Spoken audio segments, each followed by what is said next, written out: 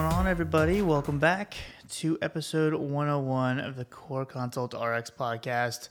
Cole's with me as always, and we are talking about peptic ulcer disease today. Yes, we are. Cole, how's it been going, man? It's good. It's good. Like... Just quarantining and, not really because I still go to work, but... I was going to say, the whole Jen sent me a video the other day of using one of those, Snapchat filters or whatever, and she was going, I don't want to be essential. This whole song she made up, it was pretty funny. But, it's been a crazy couple months. Definitely didn't think when, end of last year, I wasn't thinking we'd be in the middle of a pandemic. Nope. A few months from that. Didn't think we'd be essential employees either. Yeah, it's true. My mom said I'd never amount to anything, and look at me now. Look at you now. Completely essential. I feel like your mom didn't say that. Maybe not. Oh, man. So, is work been crazy? The grocery store's been crazy. Everybody's cooking, Yeah. Well, actually, me and my wife, we tried to go we figured most places would be open for takeout. Called 8 places and anything but fast food was totally closed. Right. So I guess everybody's like, oh my goodness, I got to learn to cook now. So the store is still crazy. The pharmacy's relatively normal though, other than the whole sanitizing everything, wearing masks and all that fun stuff. Yeah. We've been Uber Eatsing and Postmates and all that stuff a lot. Because, I feel like they know what all the spots are open. They must, because we just cold call. So that's a good idea. Yeah. That's what I need to do. Uber Eats is where it's at. And then they have the option where hey, would you like to greet the person and get the food from them like a polite human being? Or would you like to tell them, no, leave it on my step and don't speak to me? I'm going to choose option B. So I feel like it's kind of weird. I get a real dilemma there because I feel a little awkward just being like, you just leave it on the front porch, nasty person. You don't have to give them a tip unless you can just tip on the... You have to tip on the app. Tip on the app. You don't use Uber Eats ever? No, I've never done it. Oh my gosh. No, because I'm like, you have to pay extra for it, right? Not much. Okay, well... I mean, there's some hidden fees, but the fact that they bring it to your house just so overrides it. No, whenever we see even before all this, when there was a delivery option, and we're like, wait a minute, we could pay $6 or drive 10 minutes. We just drive. I don't even think about it. I can't get the $6 out of my pocket fast enough. I need to give you my code so you can try it because I think it gives you a free. Do you get a referral bonus? I think it gives us both free $10 in food or something like that. Yeah, do it. And then because she's been wanting to actually, do it tonight because we were she wanted to go out to eat, but we couldn't find any places. And she was like, let's just cook. And I'm like, no, I don't want to cook tonight. Yeah, no. Not when you can get hot wings delivered right to your house. Now we're talking. Yeah, I got you. Now we're talking. Okay, were we still on the podcast? That's right. Hot wings. The reason I brought that up is because peptic ulcer disease. And that's why I brought that up. So we're going to go through peptic ulcer disease today. We're going to talk about, which we've already covered in a previous podcast, but some stuff has changed. So we're going to cover H. pylori a little bit again today. We'll talk about some NSAID-induced ulcers, but we're going to walk through this because peptic ulcer disease, I think sometimes we automatically just jump to H. pylori, but it's more of a broader umbrella than that. Yeah. So we're going to kind of walk through that. Talking through some background information and go through some of the treatment options and all that fun stuff. Yeah. But I think Cole has some history. I do. So speaking of H. pylori, because it wasn't always associated with peptic ulcer disease. Actually, it's a relatively recent thing. And I didn't bring this up when we did our H. pylori episode, which I think is just completely negligent. Right? Unbelievable. So the Helicobacter pylori was first identified in 1982. This is a shout out to our Australia listeners, which we do have some, by 2 Australian scientists, Robin Warren and Barry Marshall. And they identified it as being a causative factor for ulcers. In their original paper, they contended that most gastric ulcers and gastritis were probably caused by colonizations with H. pylori, not by stress or spicy food like hot wings, which had previously been assumed. Their hypothesis was poorly received. People did not believe them. So, in an act of self-experimentation, Barry Marshall drank a petri dish containing a culture of organisms. This made me think of something Mike might do if he was in this situation. He drank a culture of organisms extracted from a person with an ulcer, and 5 days later developed gastritis. His symptoms disappeared after a couple weeks, but then he took antibiotics to kill the remaining bacteria at the urging of his wife, since bad breath is a symptom of the colonization. So they published this experiment in '84 in the American Medical Journal. It's one of the most famous articles that was put in that journal. So later, a solid 13 years later, the CDC, other government agencies, they launched a national education campaign in America to inform healthcare providers about the link between H. pylori and ulcers, to reinforce that it's a curable infection and that can help with the ulcers, blah, blah, blah. And that's kind of when it first, became well known. And then in 2005, Marshall and Warren were given a Nobel Prize for their discovery. Jeez. Yeah, it's all pretty recent. So what year was that again? 2005 was the Nobel Prize, but 82 was when they first identified. When he drank the Petri dish. Yeah, he drank it a little while after that. Huh. So we talked about poop shakes, Petri dish shakes. So yeah, I don't know. I'm a little concerned. You said I would do that because I just like. Well, I could see have to is prove a point. Yeah, exactly. So you would have discovered it, and this is true, but then people wouldn't believe you, and you're like, well, I'll show you. Oh, there you go. I appreciate that. Yeah, it's a compliment. No, I take it as one. That's and then cool. you would end up winning a Nobel Prize. So I think that's what we need in our lives is a Nobel Prize. Yeah, I hear you get like $1 million or something. Do you really? That's what they say. I thought you just got a trophy. That's way better. I think you do. Take a trophy and $1 million? If you don't get $1 million, then I'm going to stop my research. Dude, the thing is, we would be able to fund a lot of our projects if we had $1 million to go off. Yeah, we would definitely have that Sling Studio in here with that. Yeah, for sure. That's pretty crazy that he just drank that. Apparently, that's the lore. So he had cultured H. pylori, I guess. At that he point? got it from a guy or a patient who had ulcers. He got basically kind of like a microbiome shake from him. Huh. And apparently Crazy. doused it. So this is lore. I guess I can't confirm it for sure, but it wasn't that long ago. So I feel like they can't make that up, right? No way. There's got to be a way to confirm that story, though. That's interesting. Or he just told everybody crazy. he drank it and was like, "Oh, my stomach hurts." Yeah, and, that's also a pretty bold move too, though. Yeah. That's crazy. So, peptic ulcer disease is that mucosal erosion of the stomach or, GI tract somewhere. The erosion is going to extend fairly deep through the mucosa, and compared to just regular gastritis, which can be just a little bit of irritation and whatnot, this is actually forming an opened sore wound, if you will, through that mucosa and some of the deeper layers. So it can occur in the stomach itself, or more commonly in the duodenum. And you can see the ulcers using an endoscopy scope, and it can actually appear, and that's the definitive way of kind of diagnosing them. However, you can go off of patient symptoms and things like that as well, to kind of steer you in that right direction. Patient history and on medications they're taking and all that. Right. NSAIDs being primary culprit. Exactly. Yeah. Other risk factors, there can be a genetic basis, and especially if you're concerned for some type of cancer, there's strong genetic components there. Severe physiologic stress can cause them. Other lifestyle factors, other drugs in general can also increase your risk. Statistically speaking, the duodenal ulcers, which do seem to be the most common type, are caused by H. pylori. One of the things that kind of separates them from, say, a gastric ulcer is the epigastric pain that can occur. The pain sometimes in the stomach that patients are experiencing actually can be relieved by eating, versus like a gastric ulcer, especially one that's caused by an NSAID or something like that, is going to actually be made worse by eating. So duodenal ulcers, the pain can be relieved by eating, but then it's going to show up about 1 to 3 hours after the meal, and also it can be potentially worse at night. Right. So that's just one kind of, it's not always going to apply, but it's a one kind of trick to distinguish between where the ulcer may be located. Right, because imaging is really the only way. Right. Imaging or or going down there and looking.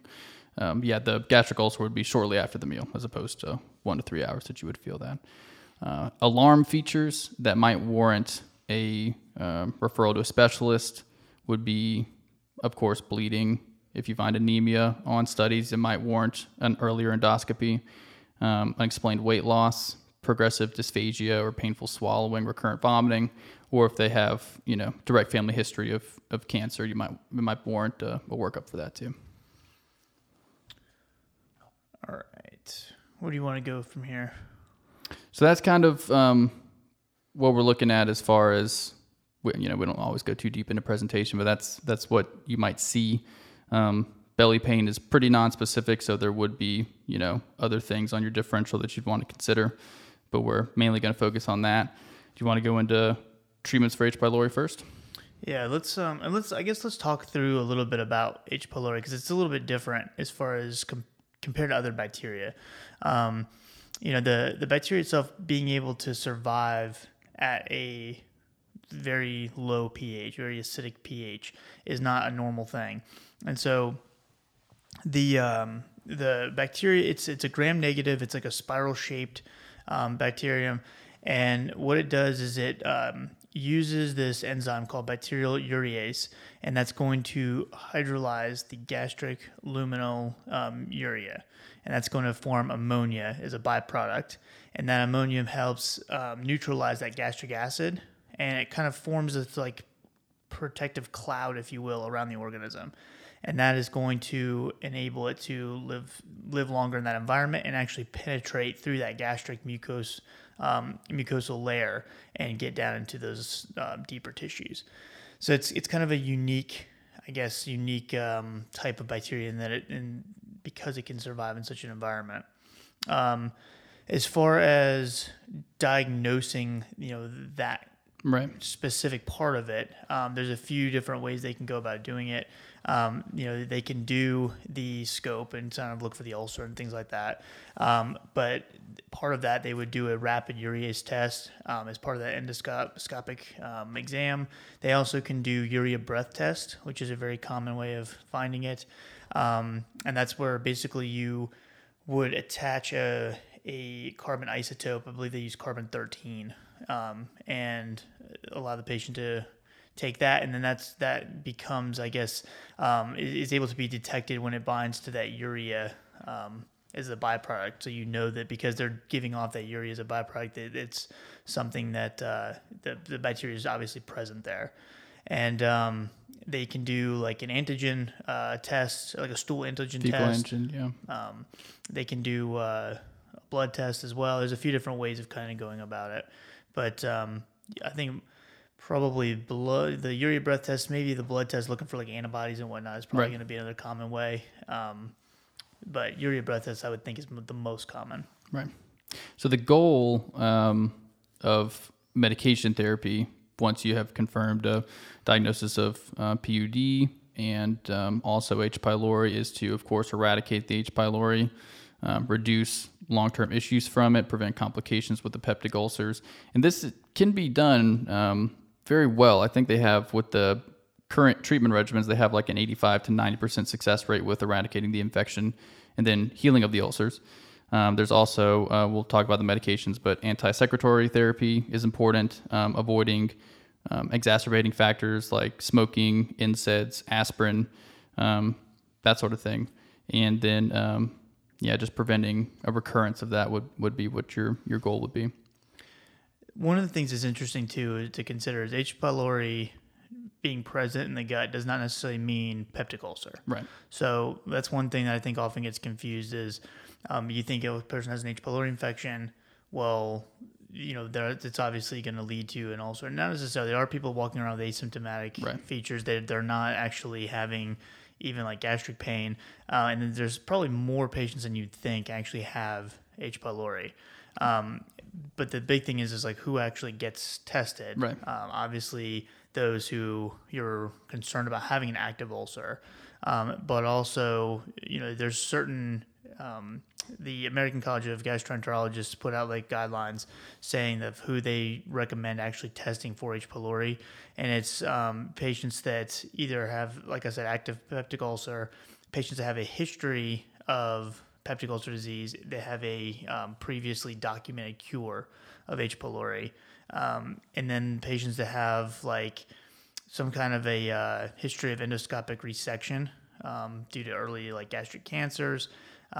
Patients that after they've had an endoscopy, patients that are having symptoms, patients that are, even if you're not seeing something present, maybe doing like a gastric biopsy in some certain severe cases can be done to evaluate for an H. pylori infection. And then they even say to consider it in patients who are about to undergo or initiating chronic treatment with NSAIDs, because that chronic NSAID treatment can put you at risk. So right. they don't want you to have any of the risk factors. But they don't recommend just treating anybody who has an H. pylori infection. It's if you have other issues. Yeah. So they basically say if a patient is asymptomatic and they have even if they have a family history of, gastric cancers and things like that, if they're not symptomatic, you don't even have to necessarily test them. Right.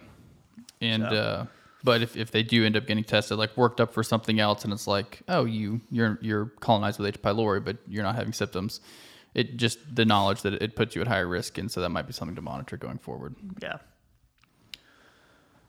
All right. So I guess you want to go into the treatments of H. pylori itself? Sure, we'll do that first. So with H. pylori treatment, it depends on, which guideline and whatnot you're looking at. But typically speaking, nowadays we will go with the quadruple therapy, which is the combination of bismuth subcitrate, tetracycline, metronidazole, and then they add on a PPI of your choosing. And so the three antibiotics that I mentioned, those are going to be the combo product called Pylera, and then you add on the PPI to that. The Pylera is broken up into like these little blister packs, so you can take it with each of your meals and then one dose at bedtime as well. And so each pack that you use for the meal has 3 tablets each, and then it contains all 3 of those drugs.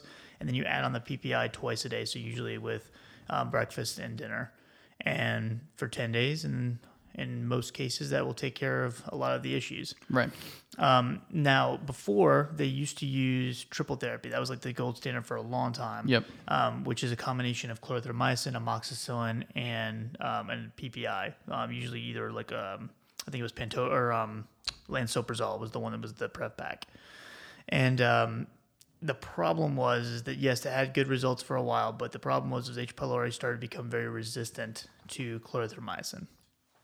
And so over time, then, we started seeing more of this resistance, and then we started seeing less and less eradication with the triple therapy, and that made them start moving towards quad. Right. And an alternative with the Prep pack is replacing amoxicillin with metronidazole if there's a penicillin allergy. Yeah. So the guidelines kind of recommend assessing 2 key questions. Is there a penicillin allergy? And do they have previous macrolide exposure for any reason? And that's the concern with the clarithromycin resistance.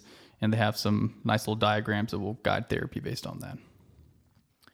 Yeah. And I mean, nowadays, unless you can prove that the resistance rates for clarithromycin are less than 15% in your local area, that we typically don't use them. And it's going to be pretty, hard, I think, in my opinion, in a way, to justify using the triple therapy. Yeah, they still recommend quad therapy first line for pretty much any reason. And I guess it's just good to know. Yeah.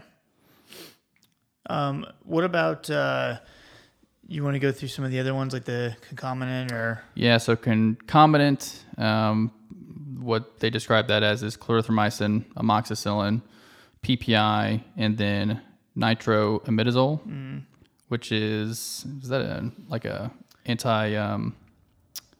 guess it's antibacterial of some sort. I think sounds it's like similar albendazole. to metronidazole. Yeah, but I'm not actually really familiar with that one because I don't even know if you can still get that. I want to check while you're looking. So that'd be concomitant. They also list sequential therapy. I guess starting with the PPI plus amoxicillin, then PPI, clarithromycin, nitroimidazole. There's hybrid therapy. There's also a levofloxacin triple therapy, which is PPI, levofloxacin, amoxicillin. And so their flow chart say they don't have a penicillin allergy, don't have exposure to macrolide. You're going to want to start with the bismuth quadruple therapy, but then you could go with concomitant therapy, clarithromycin triple with amoxicillin, but other options would be that sequential therapy or the hybrid or the levofloxacin triple therapy. They're still going to recommend the quad therapy if there has been macrolide exposure, but then your second option wouldn't be anything with clarithromycin. So you might go with something with levofloxacin triple therapy next. If they have a penicillin allergy, then you're avoiding the ones with penicillin potentially subbing metronidazole, and I would obviously go down the whole track of identifying whether it's an actual penicillin allergy before avoiding your first line options. And if they do have a penicillin allergy, do have macrolide exposure, then of course the bismuth quadruple therapy is going to be your first line and primarily one of your only options. So this is I just looked at that term, the nitroimidazole.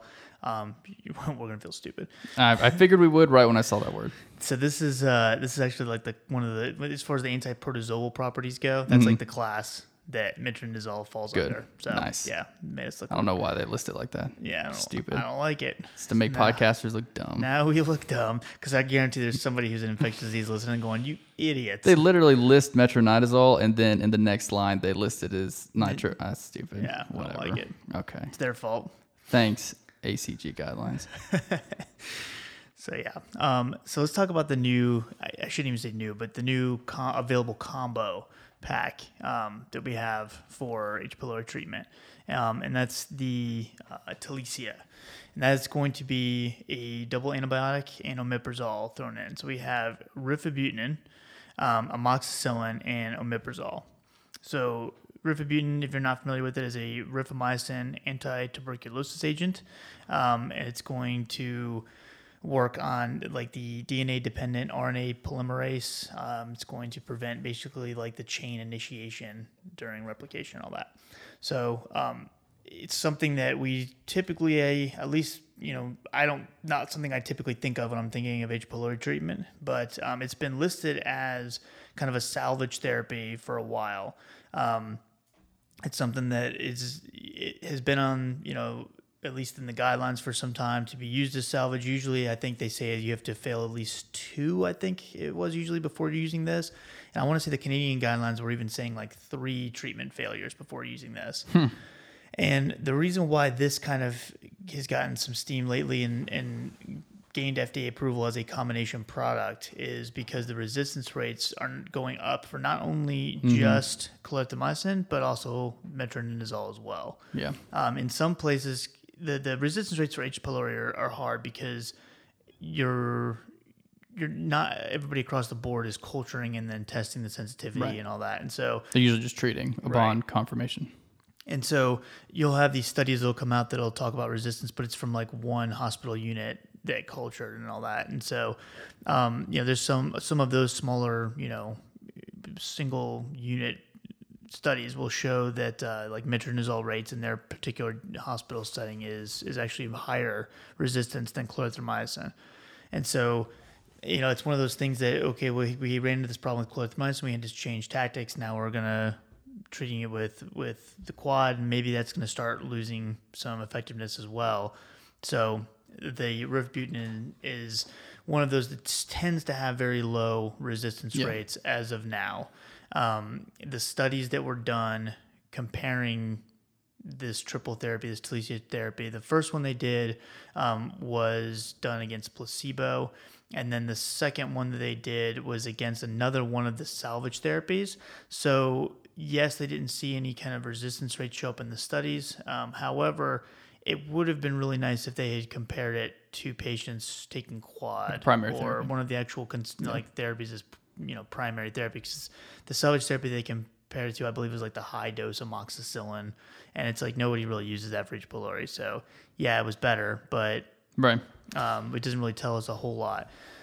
So the way I look at this is one of those situations where once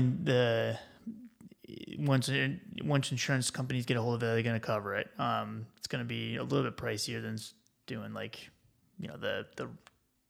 the old school like triple therapy. So it's not necessarily going to replace, but quad therapy is expensive too. So it's one of those dilemmas that I would say I'd still think with everything until we get more data, staying with quad, and then from there you can switch to either this new agent, or what I would even say if they fail quad, because if they fail quad and they're gonna, even if you haven't had any exposure to a macrolide, and I still would worry about the clindamycin. So I would either say try the new Talicia, or I would do the levofloxacin triple therapy too, because then at least you're hitting it from a completely different angle. Right, because I don't think this, or I'm sure this was not out when the guideline came out, so they don't even address that at all. And yeah, in Talicia's phase 3 trial, there was no resistance to rifabutin found at all, so not even just a little, none. Yeah. And it was pretty well tolerated.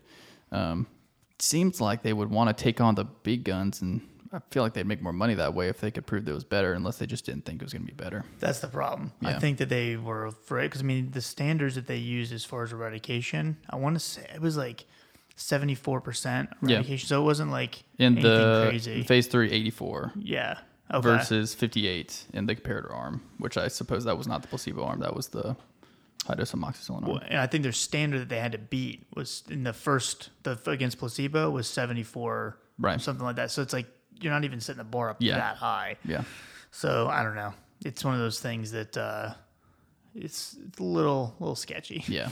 But what's interesting too is I had a student that just did her grand rounds on this. Y'all have heard Allison on the podcast before, but she did her grand rounds on this. She did an awesome job. But the studies, she was literally having to go off of.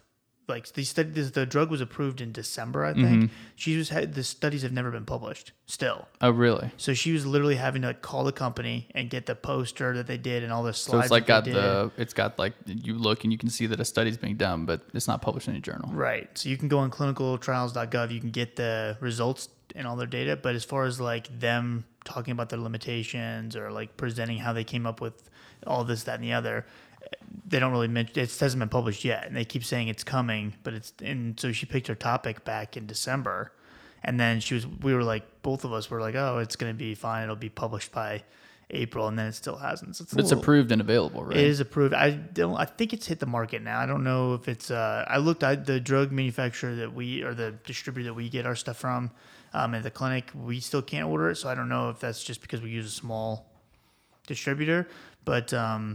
Red Hill Biopharma is the company. Mm-hmm. So kind of interesting. I just thought that was weird that after being approved and all that, they still didn't have their stuff published. Yeah, maybe they're just they're waiting on a good journal, and then none of them just want it yet. You know, that's got to be exactly what's going on. So, yeah, stick with quad first line, and then from there, I would go to one of the other agents. You could consider this as a second line or third option, in my opinion. And then, also considering like levofloxacin triple therapy as well, where you do levofloxacin, amoxicillin, and PPI. So I see very frequently where people are getting like the PPI, H2, sucralfate combo, not being treated for H. pylori, but I guess it's, they just have an ulcer, so they're just getting that combo to help heal the ulcer. So is that an instance where they just tested negative for H. pylori but still have an ulcer, so they're treating it, or they just suspect and so they're just going with that and hoping that it heals? Because I don't know, it seems like they're always talking a lot about H. pylori and not too much about when they don't have H. pylori but they still have an ulcer. I guess it kind of just depends. I mean, if they can come up with a reason why the person usually I would think it's NSAID use. If it's like the sucralfate and all those, even then, like the guidelines still recommend, even if it's in the case of a NSAID-induced gastric ulcer, they still recommend using like a PPI twice a day for 8 weeks to heal it, as opposed to all those other options. Right. But I know there's some of the old school docs and stuff that'll still use sucralfate 4 times a day. Around the clock. And we dispense that all the time. Yeah. So I guess, in that case, but I would think in that case you've ruled out H. pylori, or you have a history of like the person's been taking over-the-counter ibuprofen, crazy doses on an empty stomach or something. So you're pretty positive, pretty confident that it's that, or aspirin or something like that. Okay. I mean, for me, I would still want to run an H. pylori test if they've had the symptoms. It's non-invasive, just to find out. Not super expensive. Speaking of H2 RAs, so Zantac was pulled off the market a couple weeks ago. Was it officially pulled? I saw they were talking about it. Yeah, totally so gone. It's gone. So prescription as well? Prescription as well, everything. So Zantac doesn't exist anymore? Not that I'm aware of. Crazy. So it's gone. So a lot of people are getting switched to Pepcid because that's the obvious second option, but then of course it's on significant back order. So I don't know. You might see some people popping around with Tagamet. I actually already have seen some people popping around with Tagamet. Really? But the main issue is like peds, especially in the hospital, they use ranitidine constantly, or ranitidine liquid constantly. So they're having to swap. So their options, or even outpatient, the options are like famotidine suspensions, Prilosec, obviously a PPI, but Prilosec suspensions and that sort of thing is what they're having to switch to, because they just used, ranitidine oral suspension constantly. Yeah, that's going to be, especially with cimetidine being having so many drug interactions and all that. It's not a great option. No. It can cause some issues in the elderly as well, increased risk of like delirium, which I guess all H2 blockers technically can, but I don't know. Cimetidine always just makes me nervous. It interacts with a lot of the CYPs. Yeah, I try to hold out for Pepcid if I was going to use one. Yeah, me too. Yeah. All right. So I guess we mentioned gastric ulcers due to a NSAID. One of the things that I think is important to consider is, if that's the case, a person has an ulcer because of just chronic NSAID use, I think the first reaction we have, especially like, your students in pharmacy school, like, oh, well, you need to stop the NSAID. Well, what about cases where the patient literally their quality of life depends on an NSAID? Right. Patients that have really bad osteoarthritis, you got a tough dilemma there. Because you can tell them to stop, but they're not. You can tell them to stop, but if the person's hands and whatever else they may be affected by, their osteoarthritis starts hurting again because they're not taking it, it's gonna be a hard sell. Yep. So one of the things that often is done is they just switch to a COX-2 selective drug, being like celecoxib, and the issue I have with that is, whether or not that actually is completely safe for the GI tract compared to like naproxen or ibuprofen. You guys have heard me rant and raving about the difference between COX-2 and NSAIDs before on the podcast when I talked about like the precision trial and all that, and osteoarthritis, or rheumatoid arthritis as well. But one of the issues from that study that they showed was that if you look at their composite, that as far as adverse effects, they say serious GI adverse effects were more significant in the naproxen compared to celecoxib. But then when you go back and you look and see what that is, it says, like through the supplemental data, it basically says that the only ones that were actually significantly different was naproxen caused more constipation and more potential iron deficiency due to what they say a possible GI origin, and that's the only two that were different. So all the other ones were the same. So GI bleed, ulcers, all those things like that were the same. So don't look at a COX-2 inhibitor as being like just the get out of free jail card. Like all of a sudden you can just switch to that and all their GI problems are over. It's still a risk.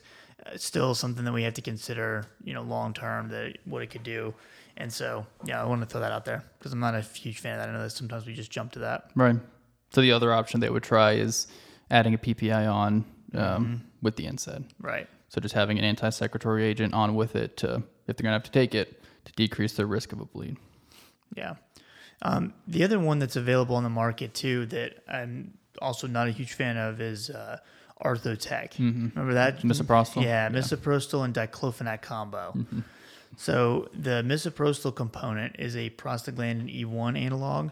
And what that does is that particular prostaglandin is what's responsible for kind of being the gastroprotective prostaglandins. And those NSAIDs, that's the one that's removed by NSAIDs specifically that leads to all the issues in the stomach. And so you're basically just giving a replacement of that prostaglandin E1 and all is good. The problem is it's not the most effective thing, and two, it's in combination with diclofenac, which is not a great NSAID. Not our greatest one, cardiac speaking, right? Cardiovascular speaking puts you at more risk. It's been shown, and there was a meta-analysis that came out, I think 2018, I believe, that showed that one compared to other NSAIDs, I want to say they were looking at naproxen and ibuprofen maybe, and then the diclofenac increased risk of MI compared to the other ones. Didn't naproxen kind of come out on top in that one? Yeah. Naproxen usually seems to be the one that comes out on top as far as cardiovascular issues go. But yeah, so the main thing is what I would consider is, one, if you have a patient that is, using an NSAID and they don't want to come off it, if it's like, for instance, maybe like just in the hands or something like that, they're having issues, maybe trying like a topical NSAID, seeing if that helps. If not, making sure that they are on some kind of a protective agent, like whether it's a PPI or something along those lines, and then constantly reassessing their need, because you don't want to just say, okay, well, you can be on a PPI for the next 3 years either, because that leads to a whole other host of potential problems. So it's going to be just carefully monitoring and just doing the best you can with that situation. Did you see that Voltaren gel is going to go OTC? Is it officially? I heard they were talking about it. It hasn't yet, but it looks like it got approval to go OTC. Cool. So there'll be a lot of counseling to do with that, as far as the dosing of 2 to 4 grams and how many joint sites to use it on, and avoiding it use with other ibuprofen products or other over-the-counter products, and the effects on cardiovascular health and kidney health. It seems to be kind of unclear. We presume it's safer, but because the systemic absorption is less. But so there'll be a lot to look into with that going OTC, I think. Yeah, for sure. What else? Anything else with this stuff? I've seen where people have used like sucralfate in place of a PPI to be the protective agent. I don't know that that's recommended. Still, the PPI is recommended. Plus, it's like 4 times a day. And the idea is that it effectively forms a viscous adhesive barrier on the GI lining. Acts against pepsin, peptic acid, bile salts. Usually you would see that when the ulcer is actually healing, but I don't really think that you would want to use that in combination with an NSAID to protect. Though I guess it makes a little bit of sense. Yeah, it makes sense from a physiology standpoint, but it'd be hard to keep up with something 4 times a day anyway. Yeah. So yeah, PPI is a lot easier. Yeah. Cool. What else? That's pretty much all I got. So we got the new therapy in there. We talked about quadruple therapy. Nice little PUD update, I think. Cool. Yeah. All right, y'all. Well, we'll call it a day then there. And please let us know if you have any questions. Our emails will be in the show notes. And if you guys like the show, definitely make sure you subscribe to it on whatever platform you listen to, whether it's iTunes or Spotify or any of those cool platforms. And thank you guys so much for the support. And let us know if we can cover any specific topics or anything like that for you guys. Thank you so much for listening. Have a great one.